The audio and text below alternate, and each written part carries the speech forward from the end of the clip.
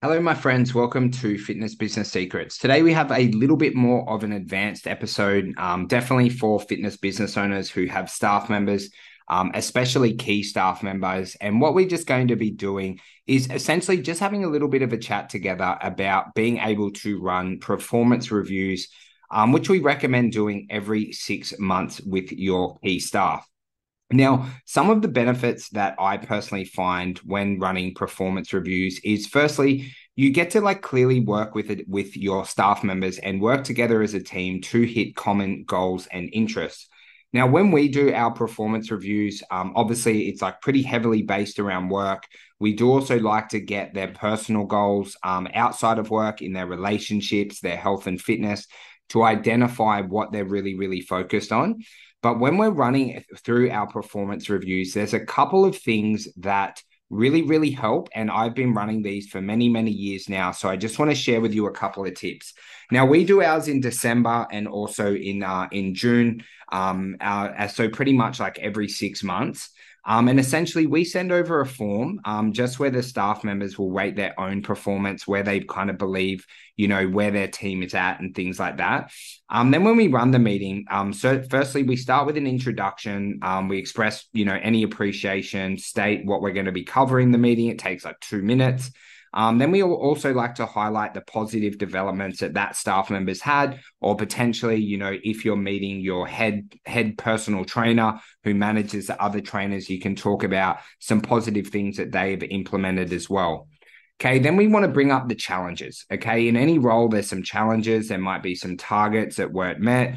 Okay, and we want to address those. Then we also review their role, where they're heading, what the future kind of looks like. Have a chat a little bit about their personal goals and also their goals outside of work as well. We have some time to address really specific issues that we need to implement. And then we just set clear, really, really clear objectives of what we're going to achieve together over the next 6 months. We want to discuss the long-term goals and vision for the company, like where we're heading.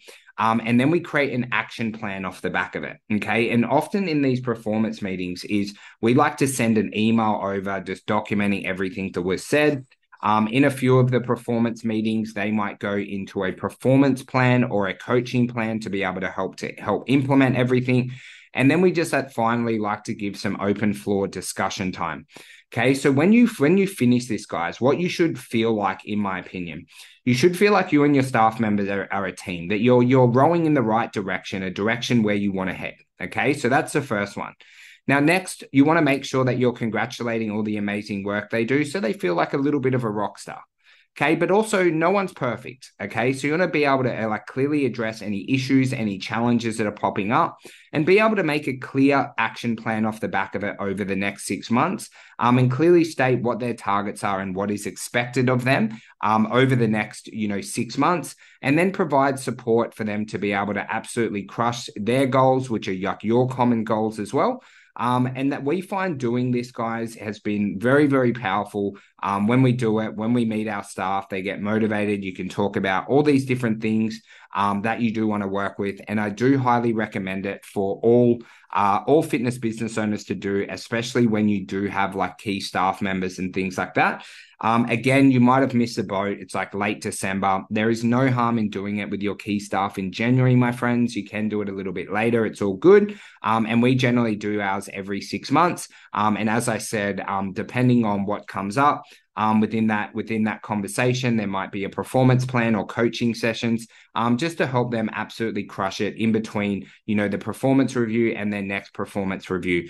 So I hope that added a little bit of value. Again, guys, if you've never done it before, don't worry too much. My first 2 years of them, I was super shit at them. You do get a lot better. You get a lot better at communicating. You get a lot clearer in what you're communicating over time. You do make a few boo-boos along the way, but, we're just in life, guys, when we're learning how to manage, we've got to fail way forwards. We've got to give it our best effort at all times. Don't expect to be perfect. But I do believe if you haven't done these and you're thinking about implementing them, that it would be very, very valuable to your business. And I believe that over time, you will get very, very, very good and talented at them, where you're finding them as a very, very valuable resource in your management department to help your team perform at a higher level.